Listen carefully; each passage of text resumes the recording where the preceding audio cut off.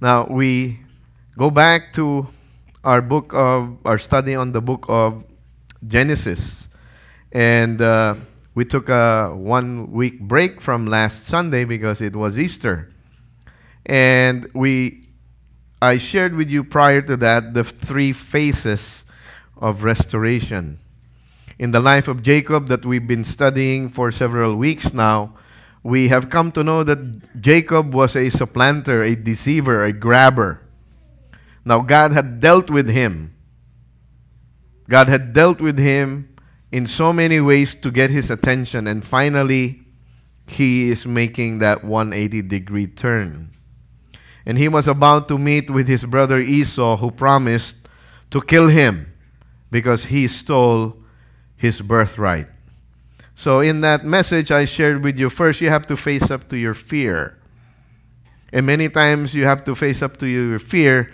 You have to face yourself in the mirror because many times the problems you yourself have created. And then after that, you have to put your face down in humility. Jacob already had a limp by this time because he had wrestled with God and he prevailed, but what God did was touch the socket of his hip and he had a limp. So it is quite difficult for him, quite humbling for him to be physically disabled at this time. But the Bible tells us that he bowed down to his brother Esau no less than 7 times. And lo and behold, God had already been working in the life of Esau as well. And they have forgiven each other and they embraced each other and started kissing and loving on each other, so to speak. And because of that, he was able to face God in worship. Up to this time, up to the end of Genesis chapter 33, Jacob always referred to God as the God of Abraham, the God of Isaac, but never was God the God of Jacob until the last part of Genesis chapter 33, where he built an altar and he said, El Elohi Israel. God is the God of Jacob. God is now the God, the personal God of Israel. And lo and behold, we've sang about it. Did you listen to the music? Did you read the lyrics? The God of Jacob. God is now the God of Jacob. And after Genesis 33, the next time you read in Exodus chapter 3, that God introduces himself to Moses. He said, I am the God of Abraham, the God of Isaac, and the God of Jacob. He had now encountered the grace of God. He had now had a personal encounter with our Lord God, and God changed him. From being a grabber, being a deceiver, he will now give. What he promised to give to his brother Esau, he gave. As a matter of fact, he insisted. His brother Esau said, no, I have plenty. He said, please take my gift. Whereas before he would take, he is now a giver. Where before he would run away, he was now going back.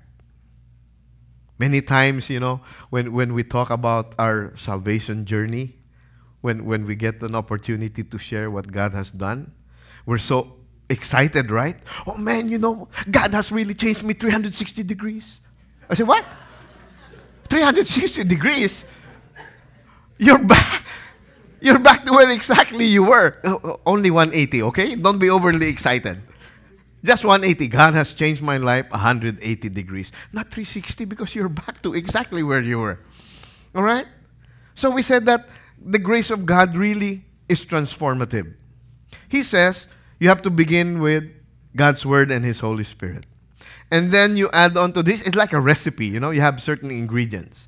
And then God uses the Word, God uses His Holy Spirit, God will use people.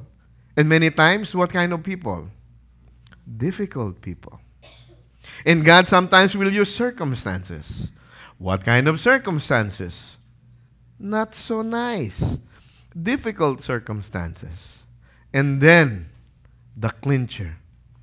Many times, God will use time. Oh, that's okay, Pastor. I have lots of time. But with the Lord, the day is like 1,000 years, and 1,000 years like the day. Your timetable may not necessarily be God's timetable for you. But all this God will use for what goal? Transformation to Christ's likeness. Teaching them to obey all that I have commanded you. And if you and I are faithful to obey everything that God has commanded to us, God will transform us to the image and likeness of His Son. In the meantime, we need patient endurance to continue to do the will of God for so long as it takes, no matter what it takes, so that in the end, we will receive all that He had promised. Now we go to Genesis chapter 34, and I'd like to do some geometry for you so that we can appreciate our message this morning. What do you see here? It's like a graph, right? 2 axes, right? And then, what is that line? Those are your expectations. And then you have another line. That is your experience, or that is your reality. And look, there is a gap. And what does that gap represent? That gap represents your disappointments. And when you have disappointments, when you see that your expectations, what you're hoping for, what you're asking for, what you're dreaming, is not aligned with your reality, and disappointment comes in, may I suggest to you, temptation comes along with it. And because temptation comes along with it, many times what we do is get involved in what I call deadly compromise. That is the topic of my message this morning. The title of my message is Deadly Compromise. Now, why is compromise deadly? First, let's make some definitions. Compromise. What does it mean? Accept standards that are lower than is desirable. To weaken in the sense of a reputation or principle by accepting standards that are lower than is desirable. What are some synonyms? Undermine, weaken, damage, harm, jeopardize, prejudice, discredit, dishonor, shame, and embarrass. When you hear the word compromise, there are a lot of applications. You know, my wife is very strict with the mail. You know, you have a lot of junk mail, right? I just toss it in the can. Toss it. But she wants to, erase the name there. Why? Because it might compromise where you live. You know what I'm saying? Your PIN, your personal identification number. Some of you, when you go to the ATM, especially if your wife is there. Why? You don't want to compromise your security. Somebody might find out, right? When you cut corners, let's not use that kind of a composition when we make the concrete, because that kind of cement is very expensive. Let's just choose this one. Or let's put more water. And what happens? The structure itself is compromised. And when there's an earthquake, what happens? The whole building collapses. The Ruby Tower, those of you who are young like me, the Ruby Tower incident in Binondo, the whole building demolished. Why? It was compromised. The way that they constructed the building was compromised. When you accept standards below, when you are willing to accept standards lower than that is desirable, you compromise. And in their Christian life, we compromise. Look at this. Integrity means no compromise. The opposite of compromise is integrity. We are not willing to take any standard lower than what the Word of God says. To love Christ and to be characterized by ever-increasing fidelity to biblical truth is the heart of true integrity. Christian integrity has been defined as the absence of compromise and the presence of biblical convictions. In the words of the psalmist, it is to work righteousness and to speak truth from the heart. These are the words of John MacArthur, not my words. But think about it. What will you and I base our convictions on if not the Word of God?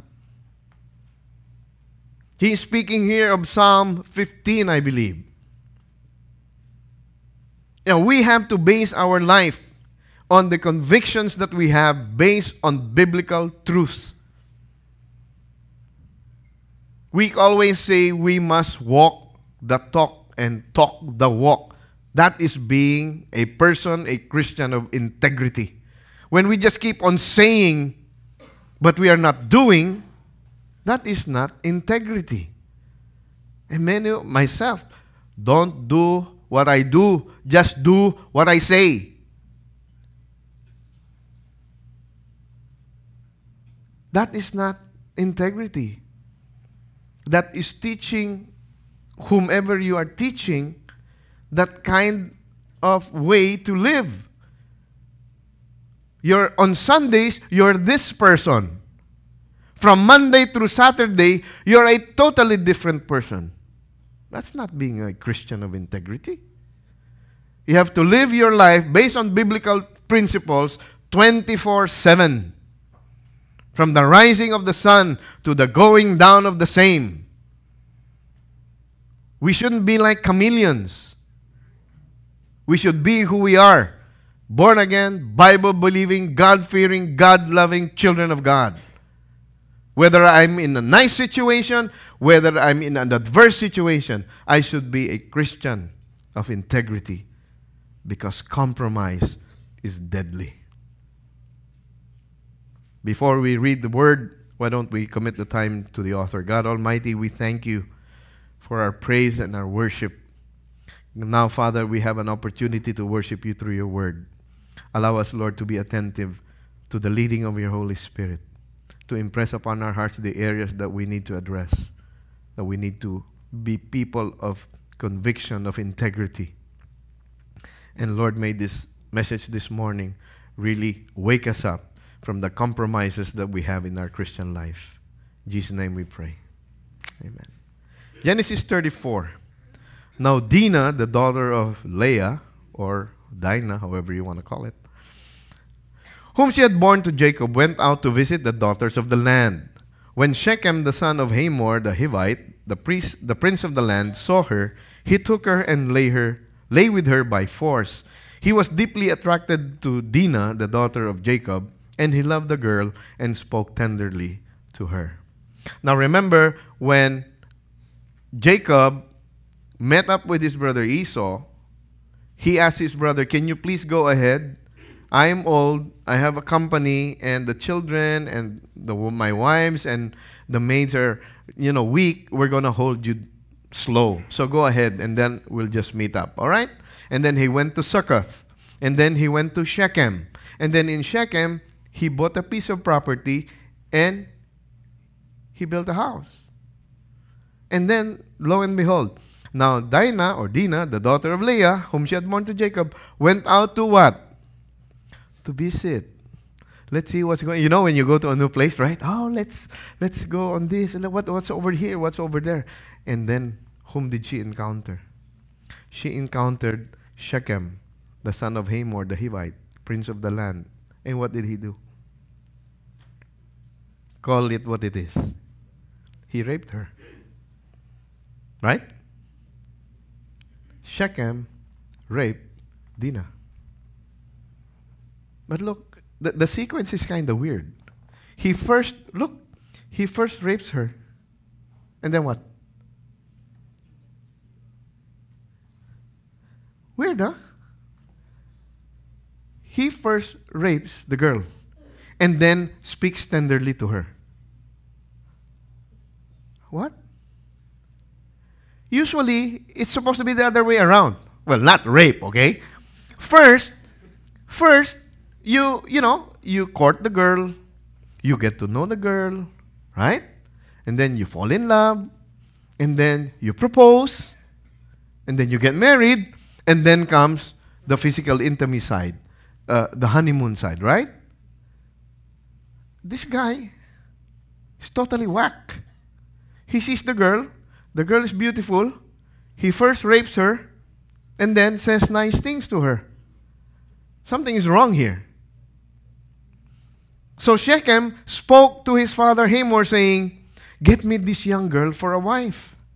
Now Jacob heard that he had defiled Dinah, his daughter, but his sons were with his livestock in the field. So Jacob kept silent until they came in. Again, you've already raped the girl. Now you're asking your dad, "Dad, can you get her to be my wife?" It's out of whack. It's out of sync. You don't do this way. It is not even just in decorum. You don't do this way. But what can we learn about Shechem? He really loves this girl. That he would even go to his father Hamor and say, "I love this girl.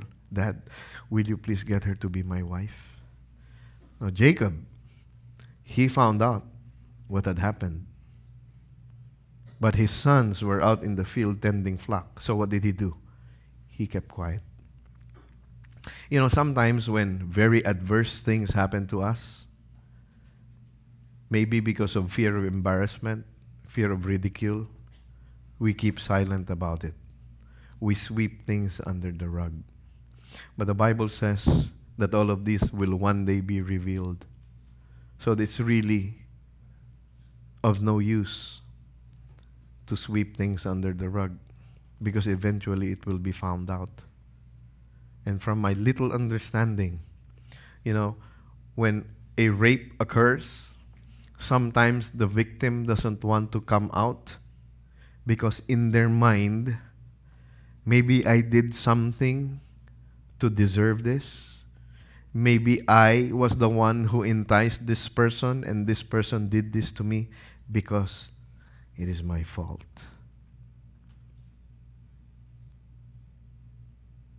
Dinah was raped. Jacob learned about it, but in the meantime, he kept silent. Now, why? Why did this happen at this place at this time? May I submit for your consideration that part of the reason why this happened is because Jacob compromised. Genesis 33. Let my Lord pass on before his servant, and I will proceed at my leisure, according to the place of the cattle that are before me, and according to the place of the children, until I come to my Lord at Seir. What was his commitment? What did he say to his brother? Where was he going to meet up with Esau? In Seir. Now Jacob came safely to the city of Shechem, which is in the land of Canaan, where he came from Padan Aram and camped before the city. He bought the piece of land where he pitched his tent from the hand of the sons of Hamor, Shechem's father, for 100 pieces of money. What did he say to Esau? I'll meet up with you where? And where did he build the house? So, if you look at this picture, he's supposed to go there, down there. You see it in red? But where did he choose to go? He went to Shechem.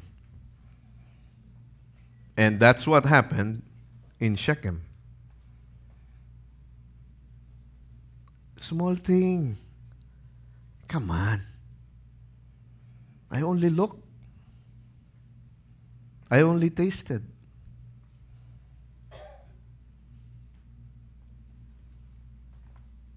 I only read the article. It wasn't really adultery. It wasn't really pornography. It wasn't really a lie. I didn't really have sex with her. I just, you compromise. And the little things end up usually in disaster. That's why we should learn to be faithful in the little things. In his mind, maybe, he really obeyed.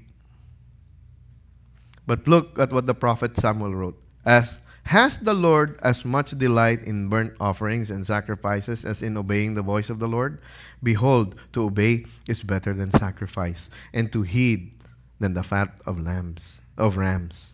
This is talking about King Saul. In his mind, he obeyed.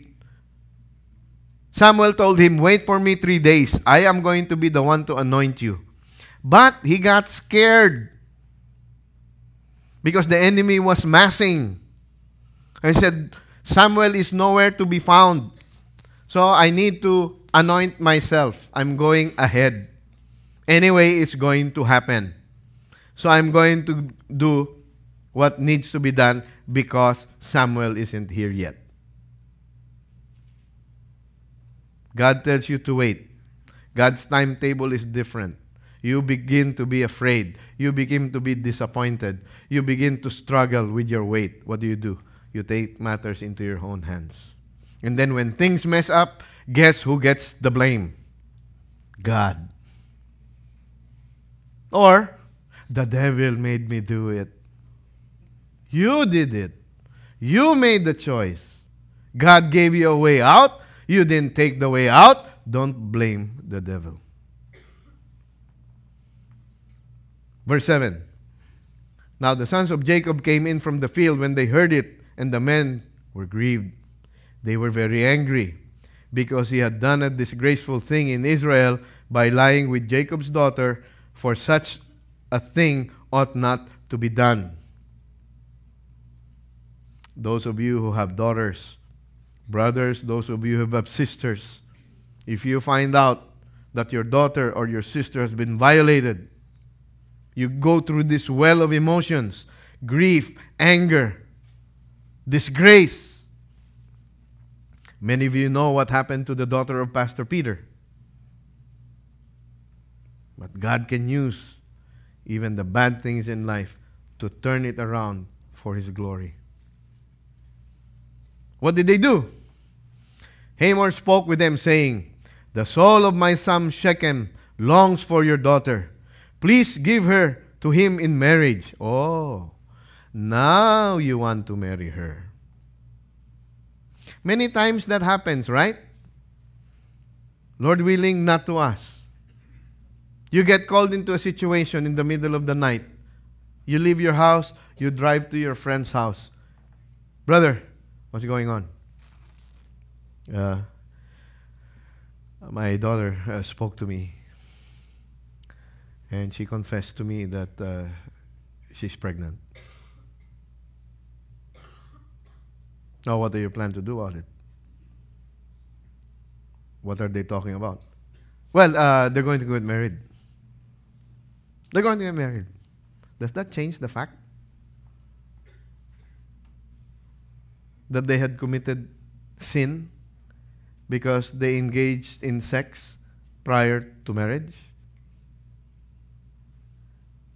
Sometimes it's better, in not all situations, okay? Sometimes it is better, because I've seen both spectrums. I've seen it work. They got, they fell into sin, they got married, and it's okay. I've seen the other side too. They come to the parents, they confess that the girl is pregnant, but they're too young. So they don't get married. And after they become more mature as individuals and as Christians, then they come together and they get married. And it still works out. But there are also some that whatever you do, it just simply doesn't work out. But Shechem loved Dinah. And his father Hamor, will you please allow your daughter to marry my son? My son loves your daughter. So what if she's not of the same faith? They love each other. Love. What? Love is the great equalizer? Really? Look at the offer. Intermarry with us. Give your daughters to us, and take our daughters for yourselves. Thus you shall live with us, and the land shall be open before you. Live and trade in it, and acquire property in it. Oh, good deal, right? If I give my daughter to you, the rest of my children can intermarry with your daughters, and my daughters can intermarry with your men. And, we can make commerce, we can make business, the economy will grow. What's the problem? Problem is this. Do not be bound together with unbelievers.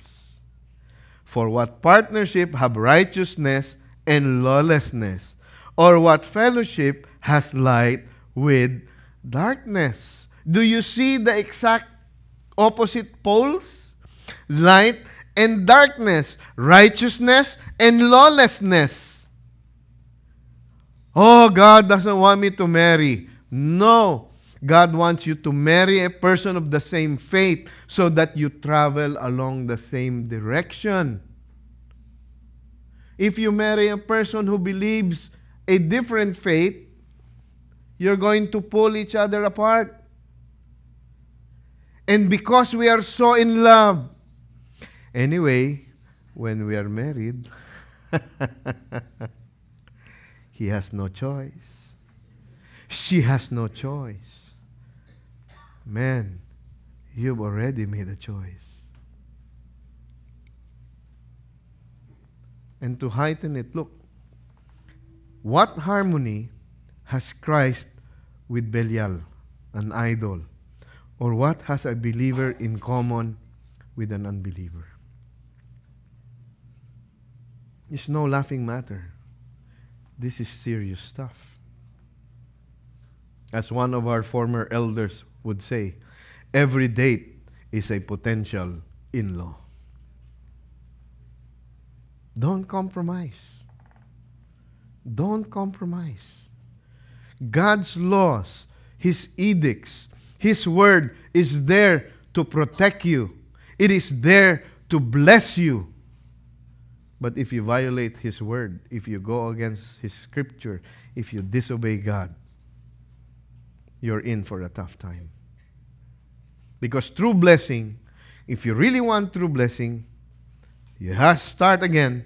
God's word, God's spirit, it has to start with God's promises. If you don't know what God's promises are, you won't be able to find the true blessing. You might be running after it in the wrong place. Begins with God's promises. And you have to do it God's way. Look at Shechem. He loved Dinah. But how did he go about it? Wrong way. Wrong way. God's time. Again, time. Many times, the great equalizer. Wait. Ladies, if somebody is courting you and trying to convince you that if you really love me, you will go to bed with me. If you really love me, you will have sex with me. Because sex is the real prover of your love. Not true. If the person really loves you, you will wait. And he will wait for the right time when you are married as husband and wife. Then you can engage in physical intimacy. Not before. Only after. There is no escaping the word of God. If you do it before marriage, what are you? You're a fornicator. If you get married and have sex with somebody outside of the marriage, what are you? An adulterer. You cannot escape God. God has an answer for everything. You cannot escape it. You just have to come clean with God. And then, you have to do it God's time, so that what you will get is God's best. But Pastor, I'm pushing 40. And I still don't have a boyfriend. When is my God's best? Maybe God's best for you is to serve Him like the Apostle Paul. Single blessedness. I don't know. But follow God's formula. You know why? Let me share with you this one. You're free to choose, right? God has given you the freedom of your will to choose. Are you free to choose? Yes, but even if you are free to choose, you are not free. Free from what? Free from the consequences of your choice. If you choose right, you will experience the blessing. If you choose wrong, pain, suffering, torment, trial, tribulation could be in store for you. So do it God's way, based on God's word and in God's time, and you will receive God's best. Because you know, the devil is out there to deceive us. He will not tempt you to do something that will cause you pain. He will deceive you into thinking that what you're going to do is really good and pleasurable and really for you. But what does the Bible say? Do not be deceived. Bad company corrupts good morals. Man, you can be a straight-A student. You can be the best employee in the company. And if you hang out with the wrong crowd, he's a good guy. He has a nice car. He treats me, when we go out, it's on him. He treats me. Oh, really? What's his back? Oh, he's just a drug dealer. That's okay. But you see, I get the benefit. I ride in his BMW, Sometimes we go on his private jet, and then we have dinner on the, Morton's Steakhouse, and this and that. He just happens to be a drug dealer. How about his friend? I see him coming in. Nice hat, nice. Oh, he's a pimp. Hello? You spend time with people who are complainers. Just be honest. Are you affected? Yes or no? Yes. You're right. That boss, he's on my case too. You're right. You begin to absorb all of this. You begin to process, and later on, your perspective, little by little, it changes. That's why the Bible tells us, don't hang around with pugnacious people. Those who like to pick fights. Those who are irritable. Those who are complainers. Why? Sooner or later, my friend, it's going to rub off on you. Don't be deceived. You might already be in the process of compromising. And it's deadly. Back to Genesis 34. Jacob's son answered Shechem and his father Hamor with deceit. Because he had defiled Dinah, her sister, they said to them, we cannot do this thing to give our sister to one who is uncircumcised, for that would be a disgrace to us. The second part, yes, correct? It is a disgrace to us. Why? Because the sign that God gave to Abraham is those who belong to God are circumcised. The young people just finished the book of Galatians. In the book of Galatians, we see this again. They said that for you to be saved, you must first believe on the Lord Jesus Christ, then be circumcised, then and only then can you be saved. That is not the gospel, and if you believe that, you are not saved. Because that is a bogus gospel. They use the sign of a circumcision as the means, as a prerequisite, as a requirement to salvation. And that, my friends, is not preached in the Bible. Faith in Jesus Christ alone will save you.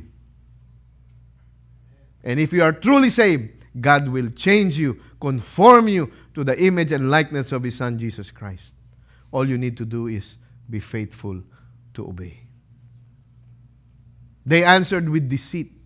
Oh, you cannot marry our sister. Why? Because we are circumcised and you are not. We are of this faith and you are not. Sounds good. But remember, they answered with deceit. Only this condition will we consent to you. If you will become like us, in that every male of you be circumcised, then we will give you our daughters, and we will take your daughters for ourselves. We will live with you and become one people. But if you will not listen to us to be circumcised, then we will take our daughter and go. We will agree on one condition. Let us have a compromise. You get the idea? If you will do this, let's bargain. Let's make a deal. Let's compromise. And besides, you can take what you want from us, and we can take what we want from you. We can become one people. Only what is the cost? Intermarry. Did God say that we should intermarry? No.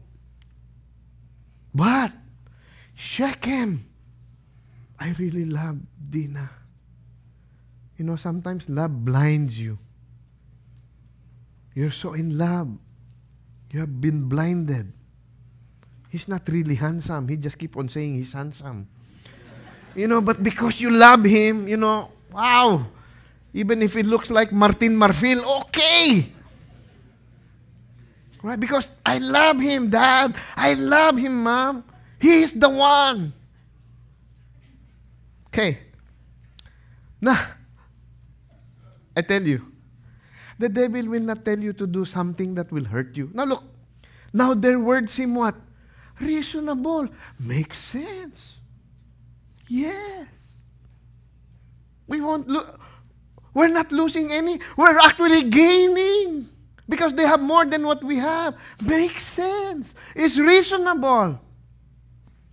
Now their words seem reasonable to Hamor and Shechem, Hamor's son. The young man did not delay in doing the thing because he was delighted with Jacob's daughter. Now he was more respected than all the household of his father. You see? If you are a Christian and you are in this situation, you love the person. There's just one thing. The person does not believe in the same God you believe. The person whom you love is not a born-again Christian like you.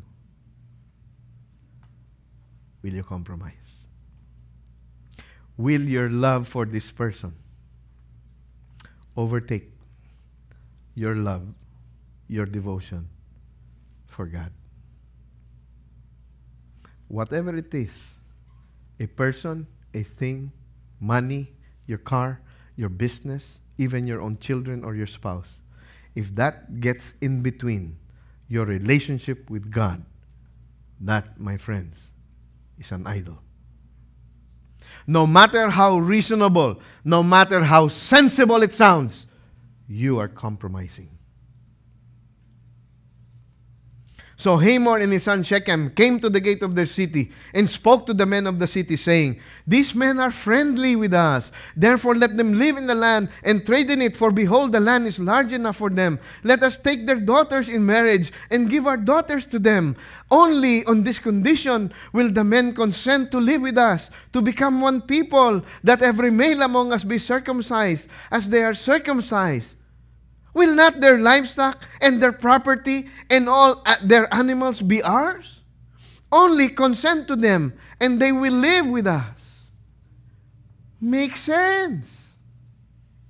Right? What if he said, you know, all we need to do is, be circumcised, and then they will take everything that we have, they will take our daughters, they will take our treasure, our part is just to be circumcised. Will you agree? One-sided eh. But now, you see, let's exchange. Let's become one. Let's do commerce. We'll grow our economy. We'll have, blue-eyed babies. Diba? You come from the Philippines. You marry a blonde. Okay, why did you marry this blonde? Oh, because I want blue-eyed grandchildren. Oh, does she believe that? Never mind if she is a Christian or not, because I want blue eyes. Blonde. Never mind, I love her. At what expense? At what cost, my friend? Look, Shechem, spoke to the people. Let's do this. He is their advocate. You know, if you have advocates in the office, legal aid, lots of problem. They advocate for people left and right. This guy Shechem, he was advocating. Why? He loved Dinah. Let's give in. Let's give in. Let's follow them. All they want to do is for us to be circumcised anyway. And then I can marry her. And you guys can marry their wife, their girls over there. And their men can marry your daughters. All good in the hood. Come on. Let's do it. Why? Now their words seem reasonable. Why? Look at the last part. He was what? More respectful. He was more respectful in the household even than his father Hamor. If you are a person of influence, you are respected. That's why people come to you for counsel. And Lord willing, you will give the right counsel. And the right counsel is that which comes from the Word of God. Do not give your opinion. Give God's opinion on the matter. But because he was respected, what did they do? It came about on the third day, when they were still in pain, that two of Jacob's sons, Simeon and Levi, and Dinah's brothers, each took his sword and came upon the city unawares, and killed every male. They killed Hamor and his son Shechem with the edge of the sword, and took Dinah from Shechem's house, and went forth. They agreed to be circumcised. And of course, they did not have Blue Cross, they did not have Kaiser during that time. What happened? When you're recovering from a wound, you're weak. Remember, they said they answered with deceit. This was their plan. And then when they were weak, recovering from their wounds, what happened? They were all killed. Every male. Were they satisfied with just killing every male and taking Dinah? No. Jacob's sons came upon the slain, looted the city because they had defiled their sister, took their flocks and herds and their donkeys which was in the city, that which is in the field. They captured and looted all the wealth and all their little ones and their wives, even all that was in their houses. One sin will beget another sin, will beget another sin, will beget another sin, and it starts with a little compromise. Deadly compromise for Hamor, for Shechem, and all the men in their land. Not only that. Then Jacob said to Simeon and Levi, "You have brought trouble on me by making me odious among the inhabitants of the land, among the Canaanites and the Perizzites. My men being few in number, they will gather together against me and attack me, and I will be destroyed, I and my household." So is Jacob going to reap the consequences of the actions of his children? Yes. But what did the children do? They said, "Should he treat our sister as a harlot?"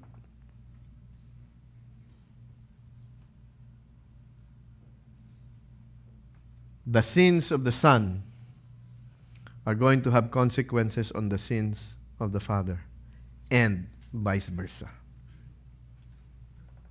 Fathers, you have a responsibility to model integrity to your children, to model faithfulness to the Word of God to your family. If they see us as the leaders of our homes making compromises, making shortcuts, Dad, how much do you give to your tithe? Do you give 10%? Oh, I had to pay taxes this year, so I'm bargaining with God. I'll just give him 8 this year and 12 next year.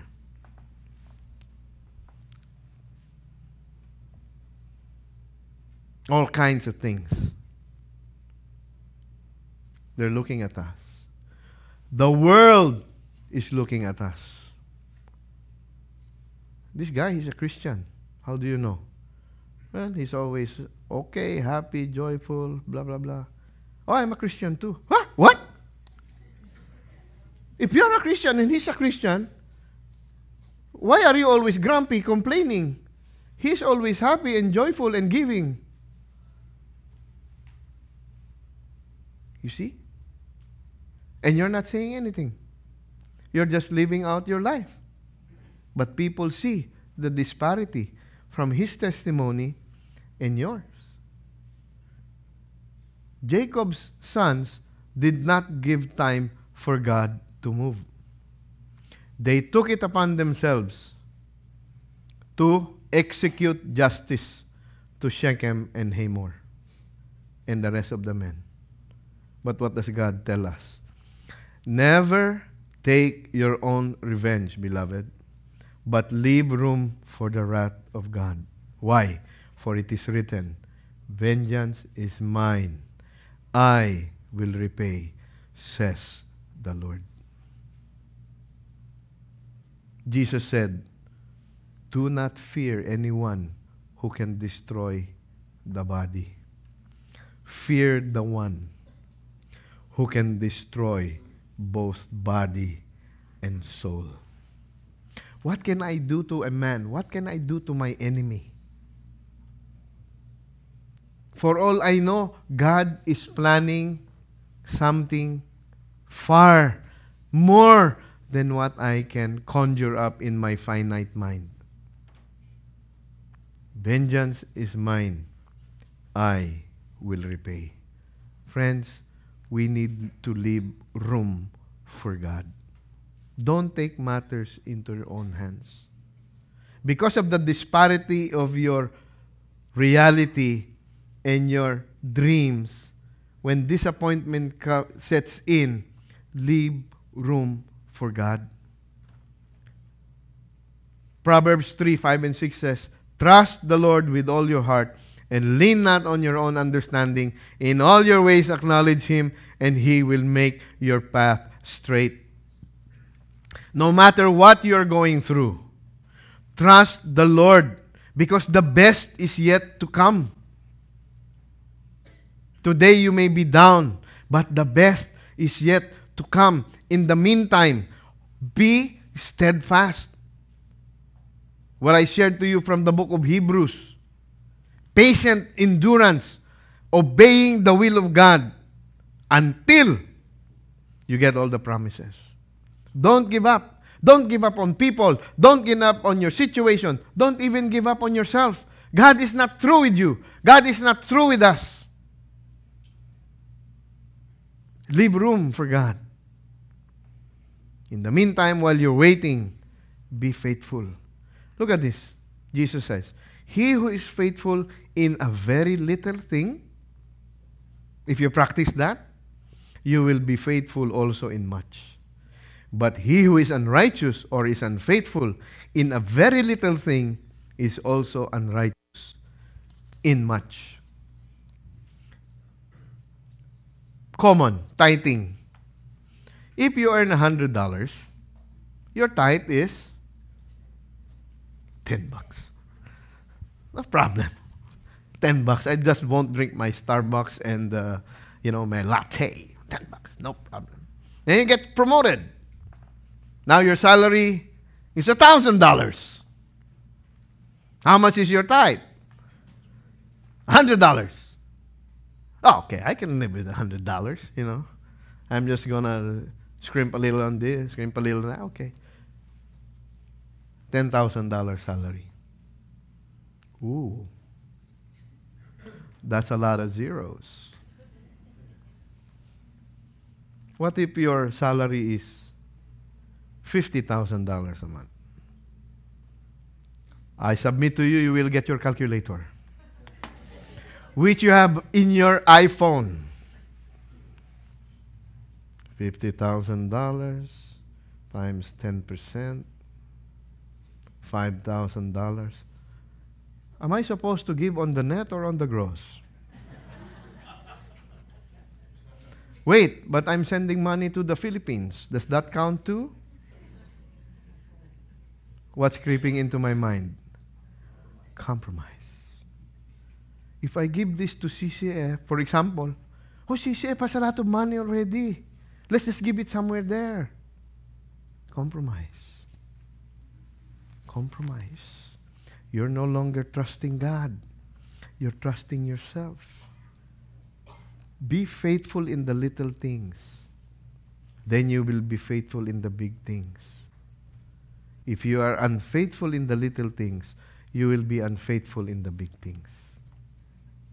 Practice makes permanent. not perfect. It makes permanent.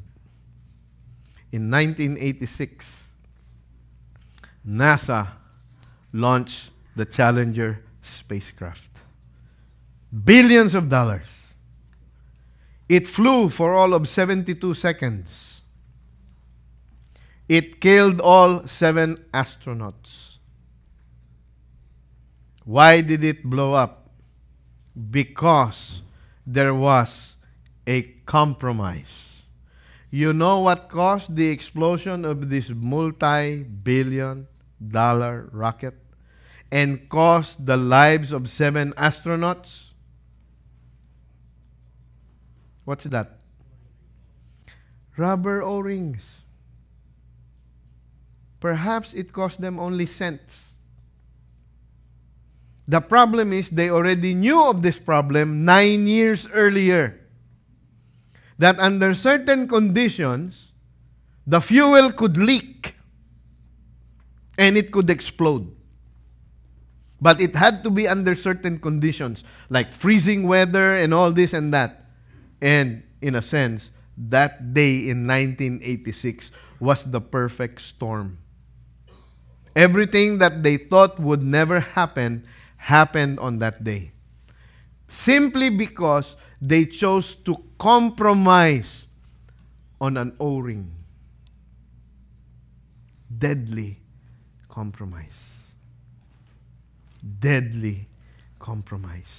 When your expectation does not meet with your experience and you are filled with disappointments, you have to follow for God's formula for true blessing. God's promise, done God's way, in God's time, will only result in God's best. But friends, I want to let you know that many times what we perceive to be God's best in our finite human thinking may not be what we expect. You can be praying for the salvation or healing of a loved one and nothing is happening. You may be praying for someone and that person, instead of getting well, dies. Will you compromise? Will you let go of God? God, you didn't give me what I asked for. Therefore, I turn my back on you. My friends, people are looking at you. People are looking at me. For many of them, the only Bible they will ever read is your life. And what will they be reading? Will they be reading a life of integrity? Or will they be seeing a life of compromise? Nathan, can I ask you to turn off the lights? I want to show you a short video. Some of you perhaps already know about this child. Bogie, are you ready?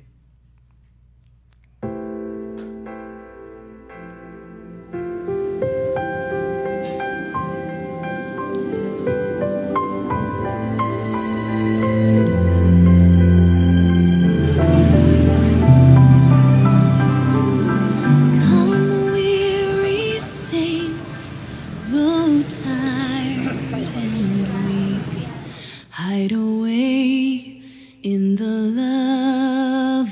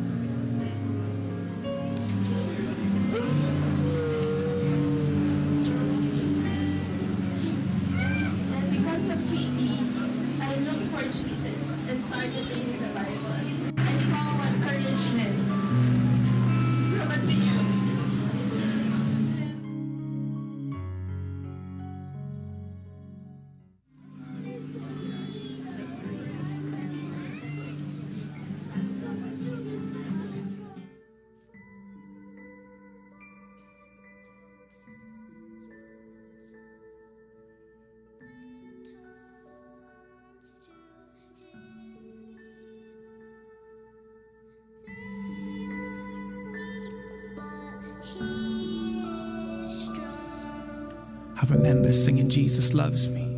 I didn't know I'm saved. Right now I'm feeling pain.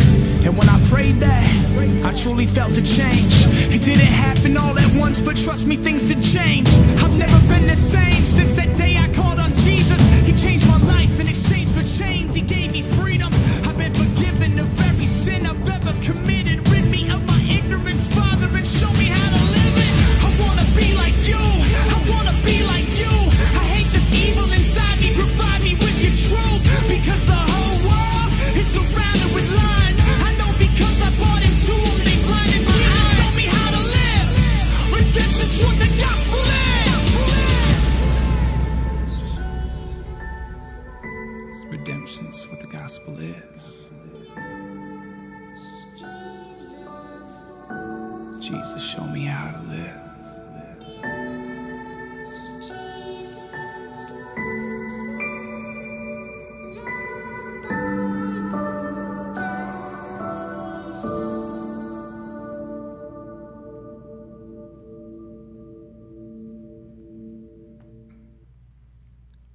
Some of us know about the story of little Katie. Caitlin Lucas. She is the daughter of one of our members from CCF Manila.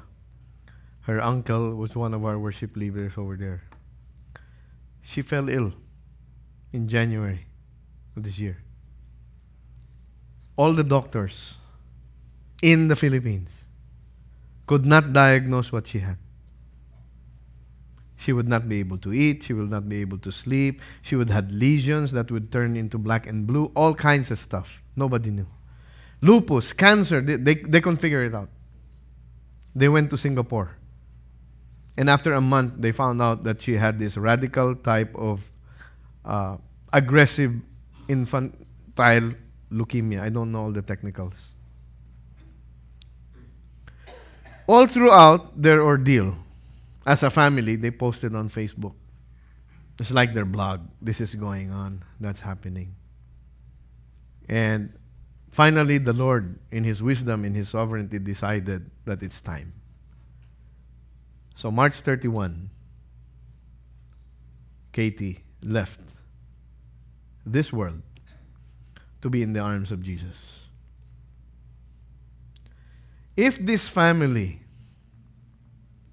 had compromised, had let go their faith, what would the media say about Christ and His followers? Why the media? The media caught on. The radio, the newspapers, they began to cover Katie's story. Singapore News began to cover Katie's story all the way through her final demise. God's promises, done God's way, done God's time, will end in God's best. For the Lucas family, God's best for Katie is to relieve her of all the pain and suffering. To even heighten the family situation, they only lost their mother December 2015 after an 8-year battle with cancer. If you let go of God because you're encountering some difficulty in your life, because you're encountering some disappointment in your life, because your expectations were not met, how can people come to faith in Christ when they see, oh, you gave up as well? In the Philippines now, people are getting to know about Christ. People are getting to know about what it means to come into relationship with Christ. People are getting to know what it means to be saved. You saw that statement from a person. You see notes on Facebook, I don't know you, I'm not a Christian, but your daughter has inspired me to search for this God that you believe in, this God that you follow, this God that you worship. Friends, if you and I are going through something, you're disappointed, Maybe you're even angry with God. Can I encourage you? Keep on obeying God. Therefore, my beloved brethren, be steadfast, immovable, always abounding in the work of the Lord, knowing that your toil is not in vain in the Lord. Even in death, courageous Katie, as they have put it, has been bringing people to Christ. Don't compromise. It's deadly. Keep the faith.